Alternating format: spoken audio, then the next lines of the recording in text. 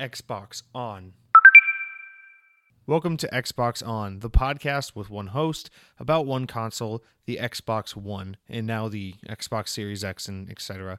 I am said host, Jesse DeRosa, and on today's episode, we will actually not be talking about the latest Xbox news for the week of January 2nd, 2020, because it's another holiday week, and so therefore there's no real news of consequence.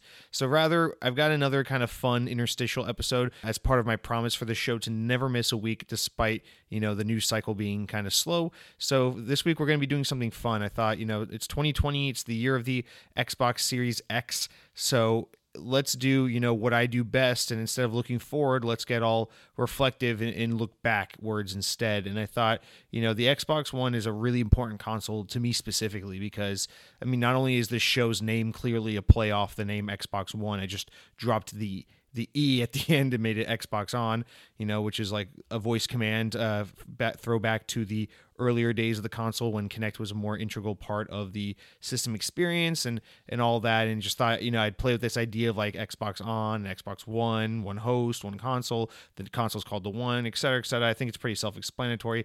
But aside from, just the podcast itself, borrowing from the name Xbox, the reason why, knowing when I made this podcast back just 6-7 months ago that this name would quickly become antiquated because obviously we knew even last summer that the Scarlet was on the horizon and that this Xbox One was coming to an end as a generation, I still wanted to go ahead and use this naming convention because the Xbox One, despite being like objectively the least exciting, if not second to the 360 at the very least, Xbox console, I think it's a really, really important and special console to me, and it's quite possibly my favorite Xbox console. Not even so much for, how awesome the hardware is and how innovative it was and the games it offered, but really just the kind of, arbitrary sentimental memories and resonance it has with me personally. And it's just, so I thought, obviously if you're listening to this show, you're probably a fan of the Xbox. So it would be a really exciting opportunity for me to talk about my favorite Xbox console and just kind of do this retrospect where we talk about the console from when it was announced to kind of up until today as we get into its sort of sunsetting phase as we prepare for the Xbox Series X, and to kind of see how much this console's really grown and changed so much. Just writing some quick notes, for the show to be able to do this, I was just like, holy shit, if you really look at the Xbox One from 2013 when it was first released till now, it's almost entirely a different console. And in some reasons, in many reasons, I think it's for better. Some ways, and for some reasons, I think it's actually a little bit for worse because there are some things that Microsoft originally intended to do with this console that I was quite excited for and I was really on board with despite, some other public opinion. But we'll get into all that in a minute. So that's what we're going to be talking about today. But of course, we're going to start the episode out with some little housekeeping things, what I've been playing and whatnot. I have noticed, I've been bad about this. Obviously, I hate being the guy to be like, follow me on social media or please rate my show. But one thing, I do think is really awesome is when people actually take the time to give me a review and say a nice thing about my show. Again, I know this is so tired because I even roll my eyes when I'm listening to a podcast or watching a YouTuber who goes, thanks audience, I can't do this without you. But like, of course it has to be said because I'm like surprised. Obviously the show is not very popular. I'll be really honest with you. I've got nothing to hide. This show doesn't do crazy numbers. I think I have roughly 100 people listening to the show concurrently, which is more than I could ever ask for. But the show doesn't really grow. It's kind of stagnant, really honestly, and its listenership. But honestly, I'm just really proud that anyone even listens to the show consistently at all. And I really am grateful to anyone who's ever listened to this show. And it just actually means so much to me. Just trying to, I don't know. I listened to this one podcast where the host put into perspective, and I like to use his kind of analogy to think of it. Like if I were to close my eyes and think about me speaking into this microphone, and then opening my eyes and seeing an audience of 100 people just wasting an hour of their life listening to my bullshit, I would be. I'd be so choked up that anyone would even give a shit. So the fact that anyone listens, it really, really, truly means a lot. And for that reason, I just want to say, shout out to a couple people who've reviewed the show on iTunes, etc. I don't want to go through and read reviews because one, I don't want to waste your time, and two, I don't know if you've ever written a review for the show. I don't know that you'd like that kind of thing right on the air. So out of respect for you and out of respect for everyone's time, I will just say, on iTunes, we've got writer Darv123 who wrote a really nice 5-star review, and I really appreciate those kind words, Darv. And I've had a few of you on Twitter follow me or shout me out, or people follow me on Xbox or say nice things in the YouTube comments. And whoever you are, and at whatever point you've ever reached out and said a hello or said, I appreciate the show. Just I really do truly appreciate those kind words. And that's the kind of thing that helps me to continue to do this show. As sometimes I get a little despondent. I have a hard work week and I think I really don't want to do this fucking show today. I've got so much shit going on. And then I do the show and someone says something nice and it's like, holy crap, people actually care about the show. And it kind of gives me that energy to be like, aside from the fact that, there is someone on the other end listening to this show, it reminds me, this is about sharing my love of Xbox with the world. And hopefully someday, with people sharing their love of Xbox back with me, because as I used to say a lot in the earlier days of the show, I would love to have more listener feedback and questioning. And so we can just kind of do more back and forth and have everyone's voice heard on the show, because Xbox is an awesome brand and I want us to all be able to share it and enjoy it together, and not for this to be a one way of you just constantly listening to me and never having a chance to speak. So sorry for the long housekeeping. I hate being that guy, but just thank you so much for listening to this show. And I'm excited to be doing this into 2020 and do another full year of Xbox on. Additionally, Happy New Year's to everyone. Happy New Year. Not New Year's, it's 1 year. And so we'll start out this week with the what I've been playing, and then we'll skip the news because there really isn't any, and then we'll get into this week's kind of retrospective look on the Xbox One. So this week I've been playing Life is Strange 2. I think I said I started that last week, so I've been playing more of that. I will be honest, I know I said last week, it's usually these games are pretty cringy. People who play Life is Strange know that the writing is rough. You got to kind of push through the rough writing for a couple hours to really let the game sink in otherwise, because they are really good games. And I can say that to both the first Life is Strange, the Before the Storm prequel, and then the Captain Spirit little one-off they did. But man, I'll be honest, I'm just now at the beginning of episode 5, so I'm pretty late into the game. I'm at the last 2 hours of the game, really. And I've got to be honest, I do not like Life is Strange 2 pretty much at all. It's entertaining enough that I can absolutely play through the whole thing and see it through to the end, no problem. But I do not like the characters. I don't like the writing. And it's more than just the standard, cringy writing, poor adaptation of how teenagers think and talk. It's worse than that. It's the writing, the storytelling, the narrative, the overall plot of the game is straight up bad, and I hate almost every character in the game. I actively despise and am rooting against characters to the point where sometimes I'll make evil decisions just to see someone get hurt or die or leave the game because I don't want to see them and I don't like the character. Now, I will say the main protagonists, the two brothers that you play as, Sean and Daniel, I like them both very much. There are aspects about them I don't like, but overall I enjoy them as characters. And I do, I'll just get right into it. Here's the big thing with the game. I appreciate any game that tries to have a political message, because I don't believe in this whole keep your politics out of gaming. I think politics are inherent to everything, and you just got to have thick skin and give people an opportunity to speak their opinions and to speak their beliefs regardless of whether or not you agree with them. So if you watch a movie, read a book, play a game, whatever, no difference. Everything has a political message behind it, whether intended or not. Sometimes it's heavier handed than others, but the point is everyone has beliefs, and political beliefs and social views come out as a result of people just self-expressing. It's not always an intended consequence, but it is impossible to otherwise avoid it. So it's just a part of creating art, creating content. So I accept that and I encourage that. And so my problem with Life is Strange isn't that I don't agree with its political messaging and its social messaging at all. That's not a problem for me at all, because some of it I do agree with and some of it I don't, and that's what it is. That's whatever. I'm not trying to be on one side or the other. My problem with it is the game is so incredibly trite and contrived and in your face and not very smart or eloquent at all about the way it tackles anything. So to put things into perspective, Don't Nod, the developer behind the game, is a French studio.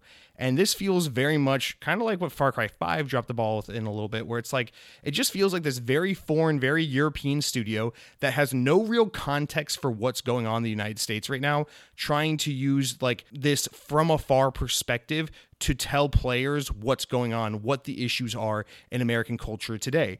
And to be more specific about that, so obviously the main characters of this game, if you've ever seen a trailer for it, are two Hispanic boys. They're Mexican Americans, and the main premise of the game, this isn't spoiling anything, is that their father is shot and killed by a police officer, and it basically sends them on the run. They find out the younger brother has supernatural abilities, and basically they're kind of on the run from the police and trying to find they're seeking safety. And it's about this journey they have with the older teenage brother having to really step up and be the father figure to his younger brother and help him kind of understand and deal with these powers he has and the loss of their father. But through all of that story, which is an awesome setup for a story, by the way, it just keeps using it as a vehicle to explain, police brutality in the United States, the alt-right kind of like cartoonish internet perception of the Republican Party and the kind of Donald Trump stuff and all this like racism in America. And I think these are all great social issues and political ideas to attack, regardless of what side of where on the spectrum you fall with this, because these are important conversations to have. These are important ideas and beliefs to be challenged. But unfortunately, the game just ends up being super contrived. And here's what I mean about the whole French studio tackling American problems. It feels like the studio at Don't Nod is comprised of a bunch of people who've never visited the United States of America, who've never actually spoken with Americans about their perspectives and their opinions about these social issues, but rather just scrolled through Twitter aimlessly and read the myriad bullshit that people spew on social media and used that as the inspiration to kind of attack these American ideals and social views and whatnot. And it comes off as so tone deaf and so trite, so incredibly out of touch with what's really going on or how people really are. For example, there's like this one scene where where one of the characters gets pulled out of a car and like these two like white guys in the middle of like nowhere start like harassing the kid and being like just saying some really awful shit to him and beating on him and being really racist to him. And it's like, these are potentially really awesome moments to like really like show this awful like undertone of racism that does exist in certain corners of the world, because racism just is a thing that exists and some people are racist. And it ends up coming off as just like all white people are racist and all Hispanic immigrants are just like constantly being marginalized by and everyone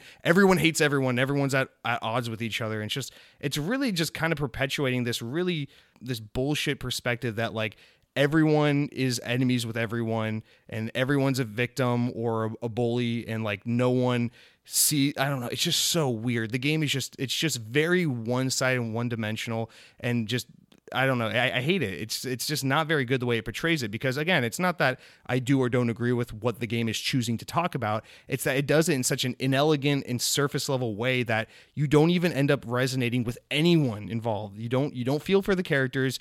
Nothing feels believable or buyable. It's just a really contrived and kind of uneducated and uninformed perspective of these issues that it just comes off as so like bandwagony and just, I don't know, it's just not very good. It feels like the developers are just trying to be on board with kind of this specific kind of cultural movement where we're just being inclusive and trying to be politically correct without truly understanding, the plight of these specific groups of people or the true perspectives of the victims or the people involved in these scenarios. And it comes off as just very contrived, very disingenuous, and it's just not a fun game at all. And I think regardless of where you fall on any of these political beliefs, social issues, again, it's way more of an eye roll than a compelling game, and it's just not very good. It's entertaining enough to play it through the end, but again, like there's like all these like crazy hippie characters that are just caricatures of liberals, and it's honestly, regardless of if you're Democratic, Republican, or anything in the between, or anything on any other spectrum, because you don't want to be one or the other. I think it's kind of just offensive to people on all fronts, because it doesn't even remotely portray anyone in kind of a reasonable and rational light. It just kind of makes caricatures and embarrassing portraits of everyone from every walk of life, and it's just not very good.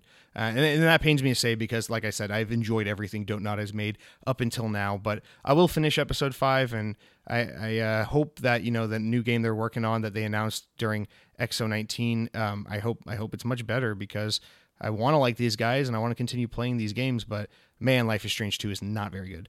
Okay, and that's going to do it for what I've been playing. Sorry to have made that one so long, and I'm sorry if I annoyed you to death with all my incoherent ranting about politics and video games. But now we're going to get into the main topic of this week's show, which is, of course, our Xbox One retrospective. So basically what I've done here is I've kind of made these bullet points about the Xbox One from 2013 when it was revealed and then released up until, today, 2020-ish, as we get into its kind of final year as a console. So we're going to kind of just do like this start to finish and talk about some major highlights, major games released, major aspects of the console's life, turning points in the generation, and just this isn't going to be comprehensive. We're going to miss a lot of important details because as I was writing these notes, I realized like a lot of games, a lot of important information has happened, throughout the Xbox One generation. So bear with me, humor me if I miss some really important items, but we're just going to kind of push through and do what I could remember to be the main sticking points of this generation and just kind of reflect on all that.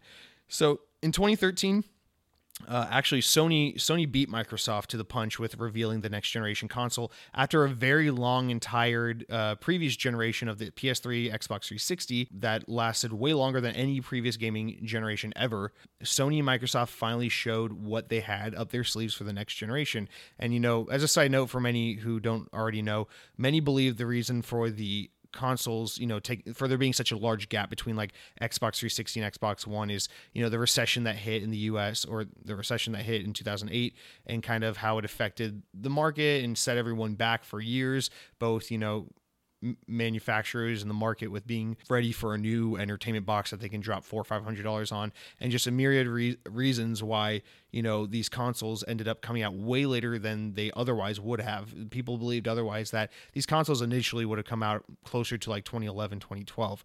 But nonetheless, 2013, after a very long Xbox 360 generation, Microsoft finally revealed the Xbox One following Sony's reveal of the PlayStation 4 in February. So it was May, and Xbox held their own announcement event. And this is the infamous show where they revealed the Xbox and focused very much so on the kind of entertainment aspect rather than just the box itself. So Don Matrix was still the head of Xbox at the time, and they come out and they reveal the box. It looks great. The controller looks great. Everything about the console looks great. But then they really start marketing the Xbox kind of as what its original vision was, which is it's this thing that comes with this 2.0 Connect. It's integral to the system. It comes in the box. You cannot buy it without this peripheral, and it's part of how you navigate the Xbox. It's part of how you interact with it, and it's way more. We're going way deeper than just making a gaming console. This is your all-in-one entertainment box, hence the name Xbox One, which, people roll their eyes a lot at that name at the beginning, but I think personally now, the Xbox One name is just fine. I don't think it's the best name. I still think Xbox 360 is a way cooler name, but I think Xbox One is a name we've all gotten pretty used to, and I don't think it's a rough name anymore. It's just fine with me. I think people way overreacted about what are we going to call the original Xbox if your third Xbox is called the Xbox One. And it's like, that was just one of those like trite, we're going to bitch and moan about everything because we can kind of things. But nonetheless, obviously the console immediately got a lot of backlash for the name itself. And then of course that event focused so much, not so much on just gaming, but on this is going to be the center of your living room. You're going to be able to connect your cable box to it. You're going to be able to use all your entertainment media apps on it.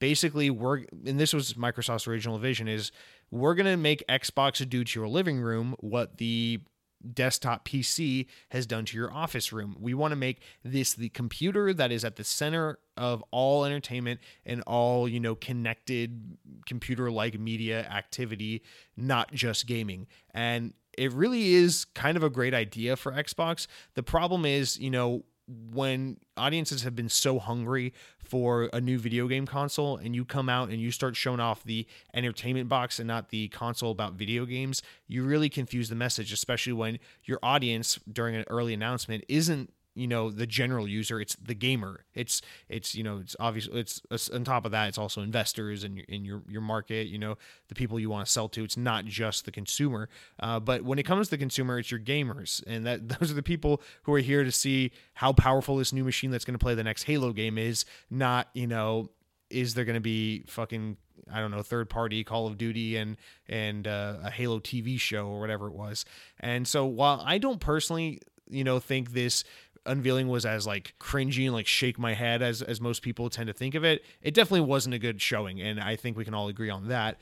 But what really makes me sad is that this is kind of the catalyst of how Xbox went from something it was intended to be to something audiences shaped it to be. And it's always awesome when, users can help influence a brand by making it something more in line with what everyone wants it to be. But it's also really awesome when a company has a vision for a product or a service, and then they're able to change the world's perception. I always liken this example to the iPhone. The iPhone's kind of the perfect example in a more modern sense, right? Where Steve, our perception of phones were all these like little flip phones with buttons, and they were kind of rudimentary and really quite antiquated by what we use today, our standards today. And then the smartphone was like the BlackBerry, which was a thing with a full QWERTY keyboard. And it was just this crazy device that is so obscure by today's standards, but the team at Apple and Steve Jobs saw it as like, no, we have to get to simplicity, and we have to think of the phone as something more than just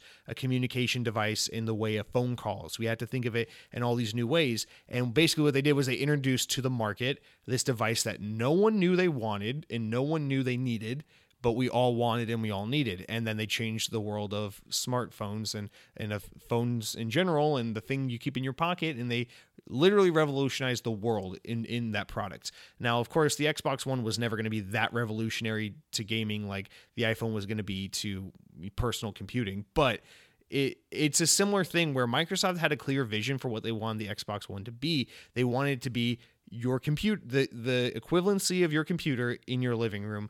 And I really would have liked to see that play out. All the ideas they had for Kinect and all the ideas they originally had to make Xbox more like Steam, with the kind of everything being tied more to your account and less to like the kind of traditional buy a physical video game, pop in the machine, all that. And they just got so much hate and so much fight back from this that, I think the real shame in all this isn't that Microsoft got cocky and dared to show the world something different that we didn't like. I think the bigger issue is that the market wasn't more open-minded to something that was a little more forward-thinking, because as we get further along the Xbox's life cycle, what we see is that regardless, like the market is slowly creeping up to what the Xbox originally was going to be. The Xbox One was originally going to be. We're getting closer and closer to that, like everything is tied to an account and it's not so much the console itself, and it's all digital these days and it's always connected to the internet. And we're getting so much closer to that these days that it's just so sad that like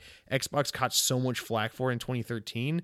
And it's fair in the sense that they were very cocky about it when they came out with this console. But it's also a lot that they were just ahead of the curve and the market wasn't ready for it, because we were still thinking about buying physical media and popping in our consoles and sharing games with our friends. And Sony, on the other hand, they succeeded wildly by playing the exact opposite card. They said, this is our new PlayStation console. It's appropriately priced. It's all about video games, and it's all pro consumer, pro gamer, just games. And that was really effective marketing that just really from the get-go made the Xbox One like impossibly hard to compete with, or the PlayStation 4 impossibly hard to compete with, I should say. So obviously that was the whole reveal. People were really down on Xbox instantly. PlayStation 4 just kind of became the de facto next generation console, and really, that May reveal event is really where it all started. From there, Microsoft never recovered, and that was pretty much game over for the Xbox One. Now, I'm not one of those people that say Xbox One's a failure. It's certainly not. It's sold very respectively. Microsoft makes money off the Xbox brand and the Xbox One. It's a good console. It sells well. It just hasn't sold as well as the 360, and it hasn't been nearly as competitive to the PS4 as I'm sure Microsoft or any of us as Xbox fans would like to see it be. That was kind of the beginning and the end of all of that, but we, of course, would go on to see Microsoft fight really hard to kind of take back some of that market share, and in my opinion, do more than an excellent job at really doing that. Although they don't succeed in numbers, they do succeed, in my opinion, in making all the right moves and making, like, kind of rebuilding the brand and making it the most pro-consumer brand in gaming.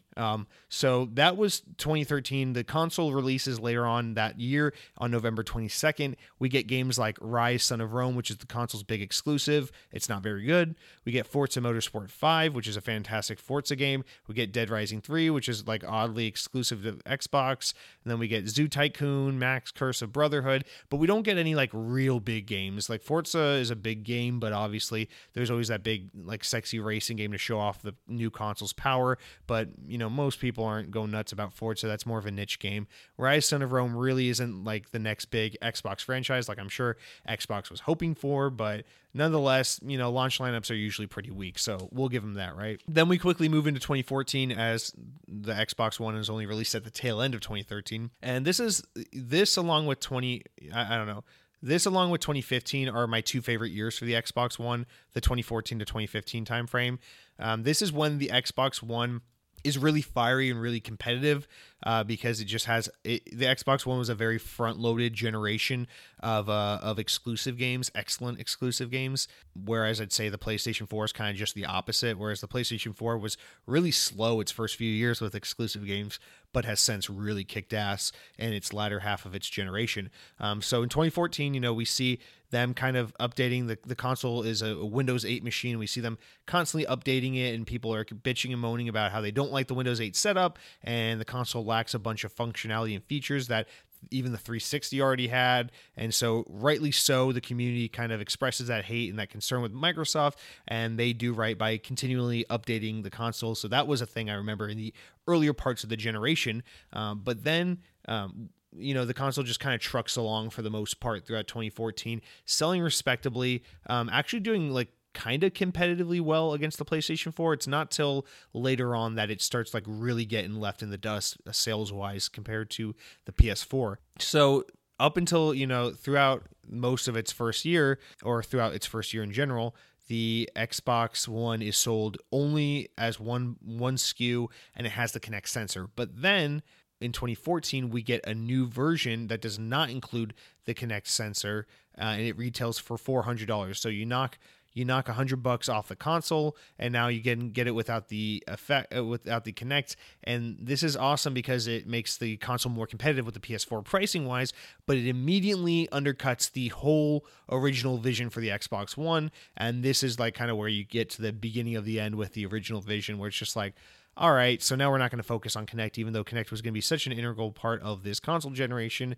And of course, everyone starts buying the version that doesn't include Kinect because that's what people really want. And so the market speaks. And so obviously 2014 is a massive year because Don Matrix leaves Xbox, and we get Phil Spencer promoted up to head of Xbox. And that really is the most critical move. I'd say the two most critical moves this generation for Xbox are, one, Phil Spencer taking over, and two, the launch of Xbox Game Pass. And so obviously one you get early in the console generation and the other you get later. So this is a huge one.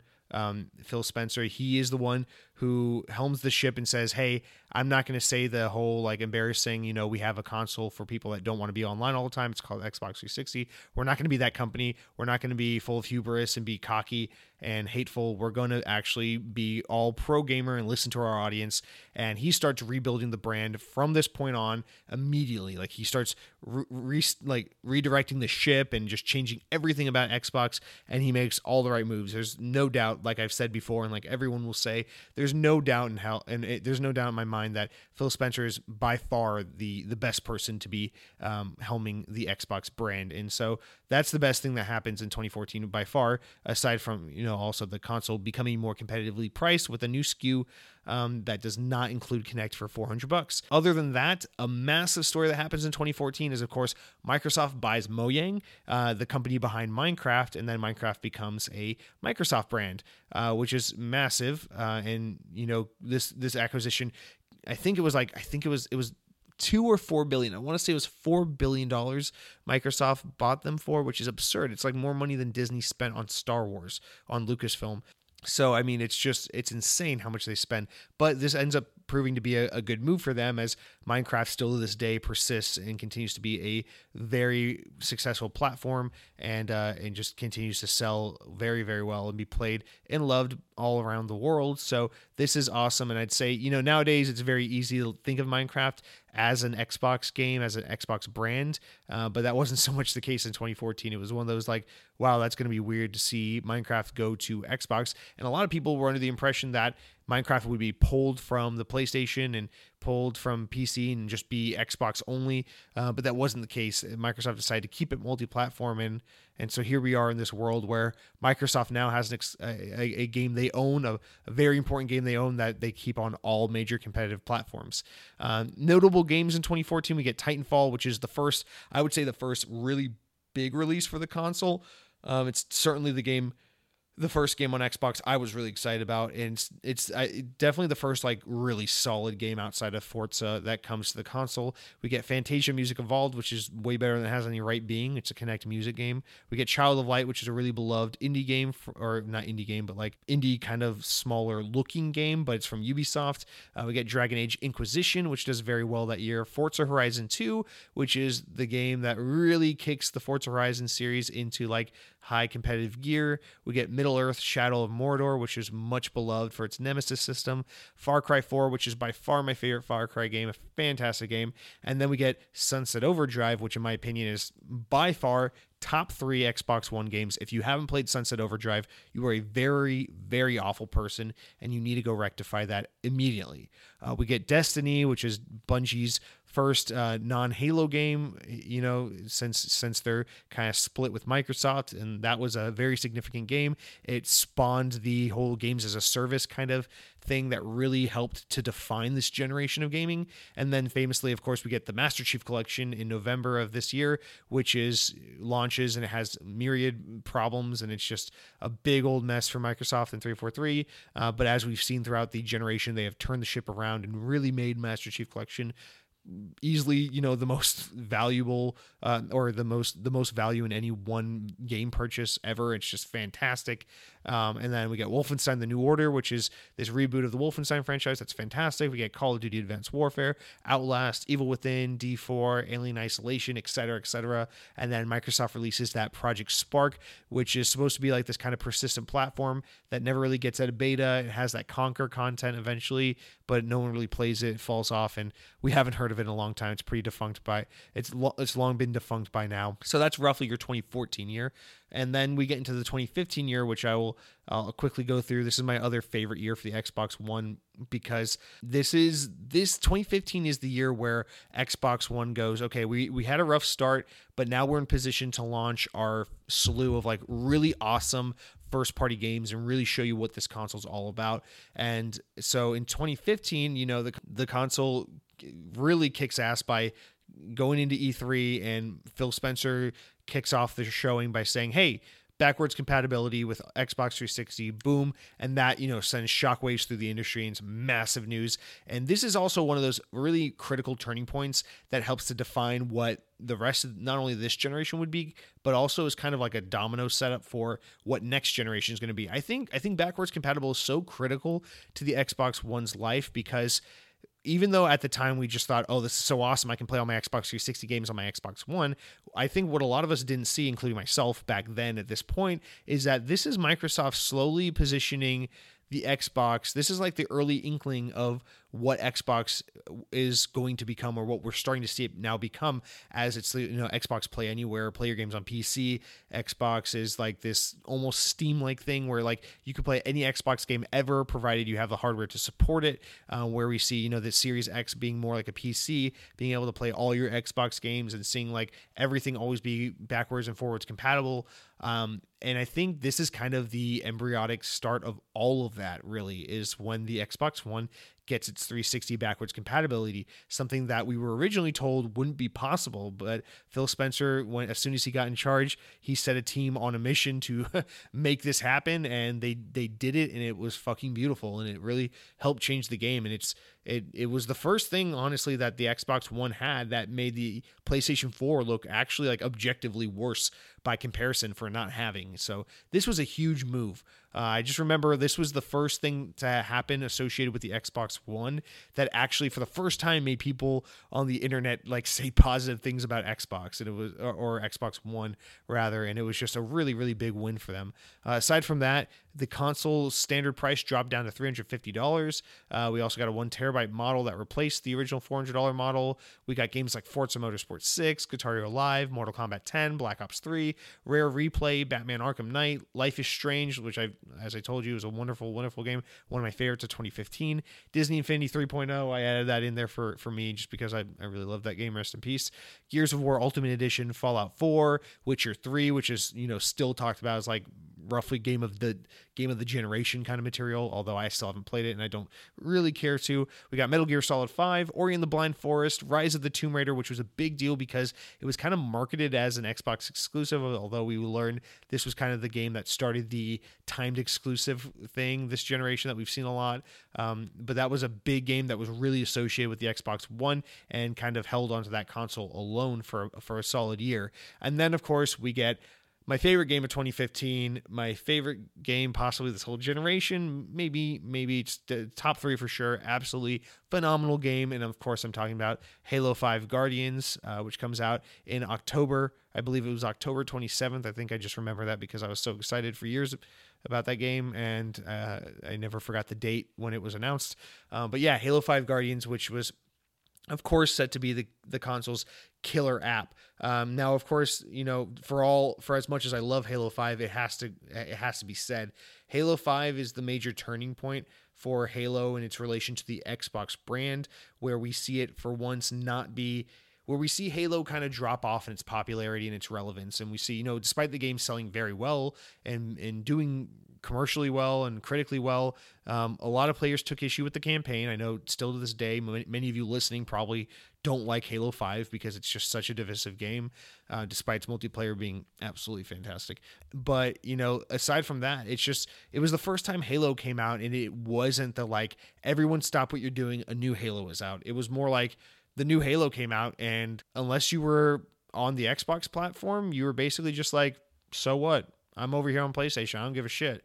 And I think it's so interesting. This is such an important moment to me because the Xbox 360 era, when you had games like Halo 3, it was marked by like this critical idea that like Halo is the end all be all. First person shooters were so incredibly important to that generation. But then you get into this generation, like the first person shooter doesn't mean as much as it did back then. And in fact, this generation, what you see is people care about big open worlds. That is what defined this generation. If it was the first person shooter in the Xbox 360 era with like your Halo 3, your Call of Duty Modern Warfare and all that, in this generation, it was not about your shooters. It wasn't about your Halos. It was about your Witcher 3s, your Red Dead Redemption 2s, your massive open world games where you can just get lost in that. It was about that or shared world games like Destiny or The Division 2 or kinds of these games, or these free-to-play games that persist like your Fortnites. And it was crazy to see Halo 5 come out, and despite selling very well and doing pretty well critically, it just didn't light the world on fire the way every other Halo had before it. And I think that was, a major wake-up call for Microsoft and for many of the industry, that like Xbox has to start getting really competitive. They have to shake things up. They have to change their strategy. They cannot rest on their laurels and just go with Halo and Gears all the time.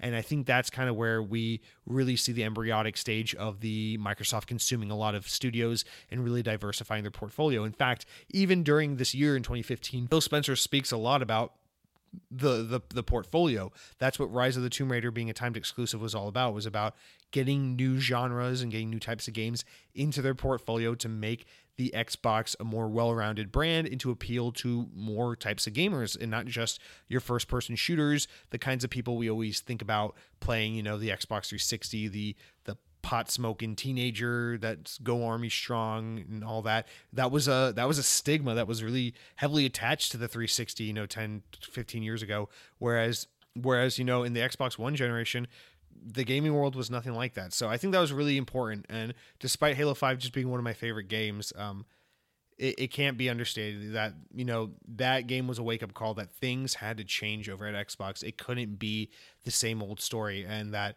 the gaming audience was changing, and the PlayStation 4 didn't have to have a Halo competitor like a Resistance Fall of Man or a Killzone. They can do their their Uncharted's and their many third-person action games that they never get criticized for and get away with it because that's what people wanted more than Halo.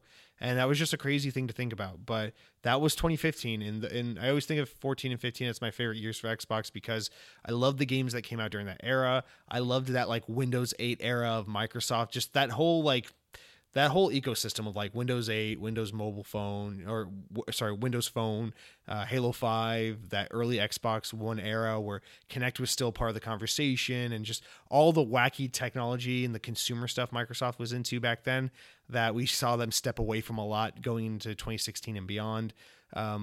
I don't know. It's a really special era for me, and I have extremely fond memories of playing Xbox during those 2 years in particular. But then we moved into 2016, and this is where things start really shaking up for the Xbox One. I think 2016 is the year where you definitely leave behind the first half of the generation and enter the second half of the generation. And this is the year where we get the Xbox One S, which is released in August for $300 or $350 or $400 if you get either the 500 gigabyte, 1 terabyte, or 2 terabyte respective models. It's slimmer. It's got the updated controller. It's got HDR. It's got 4K video playback. It's the mid-generation refresh where you slim down the console. We've seen it with the 360 generation. You see it in the PS2, the PS3. It's a very common thing we've seen many times before. But this is the first time where we see it kind of actually have some actual differences other than just making the thing slimmer, cheaper, and sleeker. We actually got the HDR, which is a feature that the regular Xbox One didn't have, and we got the 4K video playback, and these were big deals because this is around the time where PlayStation got the PS4 Pro, which didn't even have 4K video playback, and that was a Blu-ray player, which is just weird, and Sony creates Blu-ray. So yeah, that was a weird moment, and the Xbox One S, I think, is really important because it was a opportunity to kind of refresh on the brand image a little bit and get Xbox One S to appeal to a new audience. It was a way to say, like, forget the Kinect, forget the chunky VCR look of the original Xbox One, forget what you saw in 2013. Think about the Xbox One as this console from now on. And I think it was really helpful for Microsoft to have that opportunity to say, it's cheaper now, it looks sexier now, it's a different box, please, it's a gaming machine. Stop thinking about the all-in-one thing, even though it's still called Xbox One. And, the Xbox One S has sold, even to this day, very, very respectably. And it's really the turning point because I think, when I talk to people, this is the Xbox most people have is the One S. This is the majority of Xboxes sold are going to be this console, the One S, at the end of the day. And so this is really the box that's going to define this generation the most, is because this is the one that's in most people's hands. And so with it, in 2016, we got games like Forza Horizon 3, which is my favorite Forza Horizon. We get Titanfall 2, which is a phenomenal second effort to Titanfall, but ultimately falls very short sales-wise because EA fucked it up. We got Quantum Break, which is such an excellent Xbox One exclusive that the world constantly forgets ever existed. We get Battlefield 1, which is a pretty decent Battlefield game, and that's coming from someone who doesn't really care for Battlefield. We got Call of Duty Advanced Warfare, or not Advanced Warfare. This was the year we got Infinite Warfare. You get Gears of War 4, which is an excellent Gears of War. This is a very important game. This is the Coalition's first main entry into the Gears of War franchise. This is the first real outing from the Coalition, so it's a really important title. We get ReCore, we get Overwatch, we get Dishonored 2, Doom 2016, Inside, Overcooked, Final Fantasy 15, Rainbow Six Siege. 2016 is a really solid year for games. It's just not my favorite of the Xbox years. Although I will say, especially focusing on the exclusive side, Forza Horizon 3 is excellent. Gears of War 4 is excellent. ReCore is, I think, underrated. I think it's a pretty fun game. It's not phenomenal, but it's a good 40-dollar romp. And then Quantum Break is just phenomenal. It really breaks my heart that so few people have played it because it's quite excellent, and the TV show thing they did with it somehow works very, very well, and it blows my mind. But so that was 2016 in a nutshell. The big things being the Xbox One S, of course, but some excellent games kind of carried the console through a rather successful year. And then we go into 2017, which I think is the last real solid year for the console. So big notable things that happened this year: we got the original Xbox gets backwards compatibility. So now it's just further really solidifying this idea that Xbox is going to be this more fluid thing. We got original Xbox games compatible on this console. We got 360. You can ostensibly play pretty much any Xbox game on your One X now, or on your Xbox One rather. But obviously it's not totally perfect. The original Xbox backwards compatibility is still a little rough. There's only so many games on it, but it's always getting better, and it will continue to get better, especially moving into the Series X generation. But the biggest thing in 2017 is, of course, and I won't tease anymore, the Xbox One X releases. It was first teased in 2016 as Project Scorpio, but then it releases in 2017 in November for $500. It can play games in 4K. It has super sampling, 6 teraflops, 2.3 gigahertz octa-core CPU, and a Radeon GPU, 12 gigabytes of GDDR5 RAM, 120 hertz refresh rate support. It's essentially a big, powerful console that really boosts the Xbox One from not being like slightly underpowered compared to the PS4 to extremely more powerful than not only just the PS4 but the PS4 Pro. So the Xbox One X is another, like the One S. It's a really important opportunity for Microsoft to reposition the Xbox brand in the middle of the generation, because it really puts the focus on the games. It says, hey, all the Xbox is about is just playing games, so why not play it on the most powerful console on the market, the best way to play games, the place where games will look and run the best, the Xbox One X. And it sold a little better than I thought it would, and it's really been a popular console for people who are more into specs, and of course more of the diehard Xbox community that wants to have the latest and greatest. So the Xbox One X is by far the most significant part of this year, 2017. But there's also some sad news that comes along with this year, and the big one being that Scalebound is canceled, the action role-playing game from Platinum Games. It gets the axe despite so many people looking forward to this game, although I will admit the game never really looked that good in any demos they ever did. It always looked a little rough, but nonetheless, the writing was on the wall for it, I suppose, and Microsoft just cut the game, so that never happened. But the games we did get in 2017, we got Halo Wars 2, Call of Duty World War II, Sonic Mania, Wolfenstein 2, The New Colossus, Cuphead, of course, was a massive one, Destiny 2, Forza Motorsport 7, Resident Evil 7, South Park, The Fractured But Whole, Tekken 7, Evil Within 2, Prey, Tacoma, What Remains of Edith Finch. Really solid lineup. Halo Wars 2, of course, being my favorite. Actually, not necessarily. Sonic Mania, Wolfenstein 2, Destiny 2, pretty solid year, honestly. But again, I think 2017, the thing we start seeing is this is really where the Xbox One starts relying on the third parties to carry the weight. This is where we see Xbox One fall into that era where it's like the first party games have kind of stalled. Halo's been delayed, so we can really make Halo Infinite great after what happened with Halo 5. Gears of War is still trucking along, but that franchise alone can't hold the platform together. Same thing with the Forza series. This is when Xbox goes quiet on exclusives and starts secretly buying up studios and getting ready for a big next gen where we can have like many Xbox exclusives from varying genres and developer talent from all over the industry. But this is where we just start to see the Xbox kind of start lulling on the exclusives and really just rest on the third party support. And that's, I think, it's something I accept, because obviously it's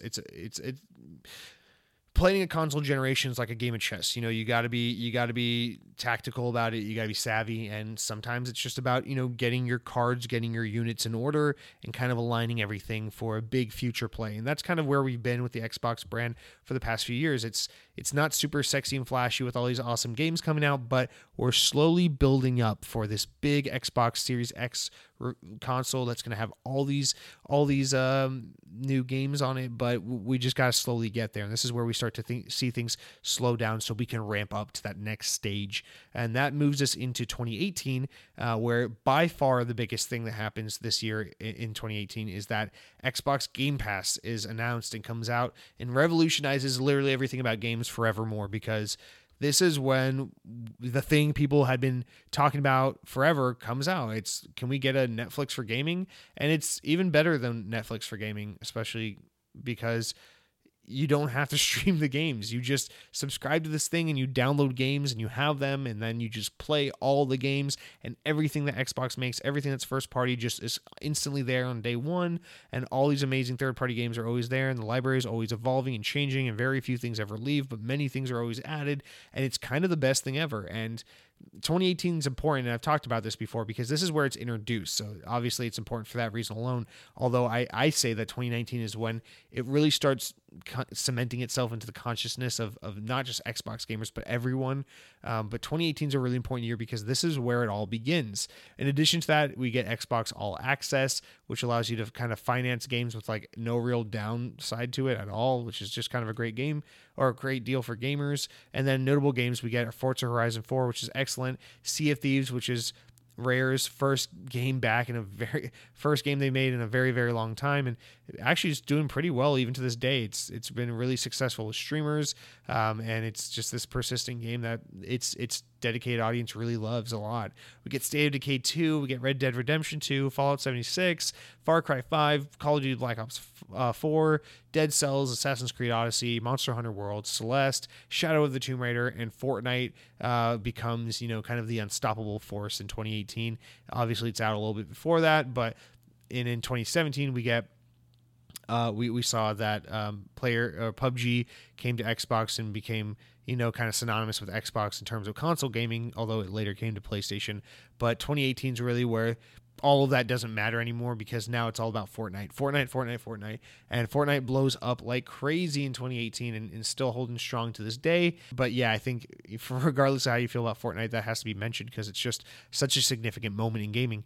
And then that's going to kind of be 2018. It's really, other than Game Pass just being so revolutionary, that's really all we get for the most part, other than some decent games. And then in 2019, obviously this is the year we just wrapped up, so there's not too much to get in depth with since it's pretty fresh on our minds, but we get the Xbox One S All Digital Edition, which comes out in May, comes with a terabyte of storage, $250, and it's Xbox One S, but you cannot put discs in it. Instead, you just download everything, which I think is really important because this is one of those things where it's like, it's Xbox testing the waters for one of those things where they're like, we're ready for the future, but we don't think the market's ready for the future. So let's put out this SKU of the Xbox One that is, where consoles are eventually heading, where we don't have disk drives, but let's make it the least significant of all of these SKUs so that people don't bitch and moan about us taking away disk drives. And I think this is it's a testing ground. I think it's a testing ground for whatever Lockhart's going to be. I think Lockhart probably won't have a disk drive, and that this is kind of their way of playing with that whole cheaper model that doesn't have to have a disk drive, because why are we buying physical media and sticking it in our consoles? Because this is not the 1990s anymore. We can download things. The internet's real. We can play games installed on our hard drives like grown adults. And I think that's really significant in that kind of like just little pawn that, Microsoft nudges forward and says, here's this all digital console. Let's see how it does. And I'm not really sure how the numbers have been with the all digital edition, but I think it's really significant that they actually brought something like this to market, and it's just cool to see them testing the waters, and we'll see how that plays out. For me, at least, it's too early to tell, but that's that. And then the other thing is Xbox All Access returns, this time with Scarlet. Now you can get Scarlet in the mix and just finance your consoles through Xbox, and it's a great value again. And then other than that, we get Xbox Game Pass Ultimate, which combines Game Pass with Xbox Live into one subscription for $15 a month rather than two $10 subscriptions, furthering the value of everything Xbox and making it by far the greatest value in gaming history, because you get Xbox Live games with gold, you get Game Pass, and just everything for one super reasonable price. And it's awesome. It's the best.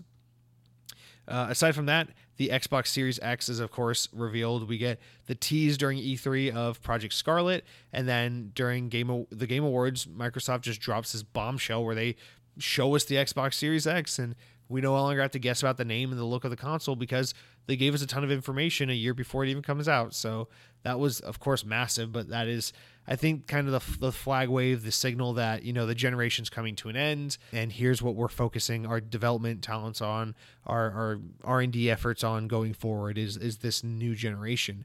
Aside from that, our games for 2019, we get Gears 5 and Crackdown 3. Those are really the only first-party games, making it a super slim year, although 2020 is shaping up to be slightly better. But yeah, like I said, this is really them saying, let's let the third parties take the weight, and let's focus our R&D and our development into the next console. And so we get that. We also get Call of Duty Modern Warfare, Control, Metro Exodus, Resident Evil 2 Remake, Apex Legends, The Outer Worlds, Sekiro, among some others. But yeah, that kind of brings us up to date, and I hope you see, kind of going through that, all of the all of the different eras of Xbox we've had in just this one generation, and how much it's changed from this, like, in a way, it's kind of gotten back to what its original vision was, while also really not being what its original vision is at all. We've dropped the Kinect, we've dropped the voice chat, we've gone to Windows 10. It's all about the games, but it has all the multimedia stuff. It's got the social media and the share functionality built into it, but we're really going to focus on the games and have everything just kind of be secondary and tertiary to the experience, despite technically being really robust offerings. It's just Microsoft learned that regardless of what features you need to add into the box, regardless of what functionality players need outside of games, when it comes to talking about the console and marketing it, people just want to hear about the games. And that's kind of been the story of the Xbox One X or the Xbox One brand is do that thing of the future, do the always online, the no disk drive, the digital stuff, all these new things you want to do, but when it comes to marketing the console, when it comes to talking about what it's all about the games. And we've seen them go from here's the thing you're going to use to watch football on to here's a very powerful video game console. And it's been a really rewarding generation watching this thing kind of shift. But yeah, I hope that was fun. I don't know what you might think of that, but I hope it was fun to kind of listen to like some of those key points. I know I missed a lot of things. I missed like Lionhead closing or being shut down. But like, I hope it was fun to just kind of listen through that and remember like, oh yeah, that game came out that year. Or, oh, I remember when that announcement happened, and just kind of relive this quick generation that's seemingly gone by so fast, while at the same time really being quite a few years of our lives. And, hopefully you've had a great time with the Xbox One, and we can enjoy it for these last few months before we move on to the Xbox Series X. But I appreciate you listening through, and we'll wrap up this show with our Games with Gold. It is now January, of course, so we've got some new Games with Gold for this month. Throughout the whole month, we've got Styx Shards of Darkness, which will be available on Xbox One. Batman the Telltale series will be available from January 16th through February 15th on Xbox One. And then on the 360 side, which is of course backwards compatible, we've got Tekken 6 available for the first half of the month. And then we've got Lego Star Wars 2, the original trilogy, which is available the second half of the month. So be sure to download all those games when they're available. But that's going to do it for this week's show. There's no drop of new game releases. There actually wasn't one on Xbox Wire, so we'll do that next week. Hopefully there will be one next week. I suspect next week we'll start getting into the new year proper with news and all the standard segments. But, you know, during these holiday weeks, this is just kind of how things work. You got to find some cool things to talk about while everyone else gets a much-deserved break, especially the guys over at Xbox who have just been working their asses off to help bring us what I believe to be the best brand in gaming, and just a really, really solid console, you know, this Xbox One. Happy to have been a part of it from the beginning, and to have enjoyed playing it so much, and to be a part of this community to whatever capacity I am, and to share my love and passion for this with all you guys. And hopefully you have a similar love and passion. I know sometimes I can be snarky and sarcastic and be a little down. That's just kind of my attitude. But really, aside from the joking and the kind of sarcasm and the tongue-in-cheek nature of everything, I really am, you know, a big fan. You can call me a fanboy. It doesn't really bother me. It is what it is. It's not like being partial to Xbox is going to define who I am and make the difference in whether or not I'm a good or bad person. It's just a video game thing. But I'm really proud to be a part of this community, and to love Xbox the way I do, and to be able to share my excitement with it, because it's a positive outlet for me. And it's a great way to be involved in something and be positive and just put something positive and uplifting out there. And hopefully that shows through in the show, despite, you know, the sarcasm and the teasing of all you fucking nerdy Kingdom Hearts people out there, and that we can all just come together and enjoy this brand and this console. And I'm grateful for the Xbox One. I'm grateful for all the memories it's given me, and I'm excited to enjoy it for the rest of 2020 before we move on to my Halo Infinite box, the Xbox Series X. So thank you all so much for listening. I'll catch you next week on Thursday, as always. And now we will end our show with our song from my buddy Eric Hudson. Take it away, Eric.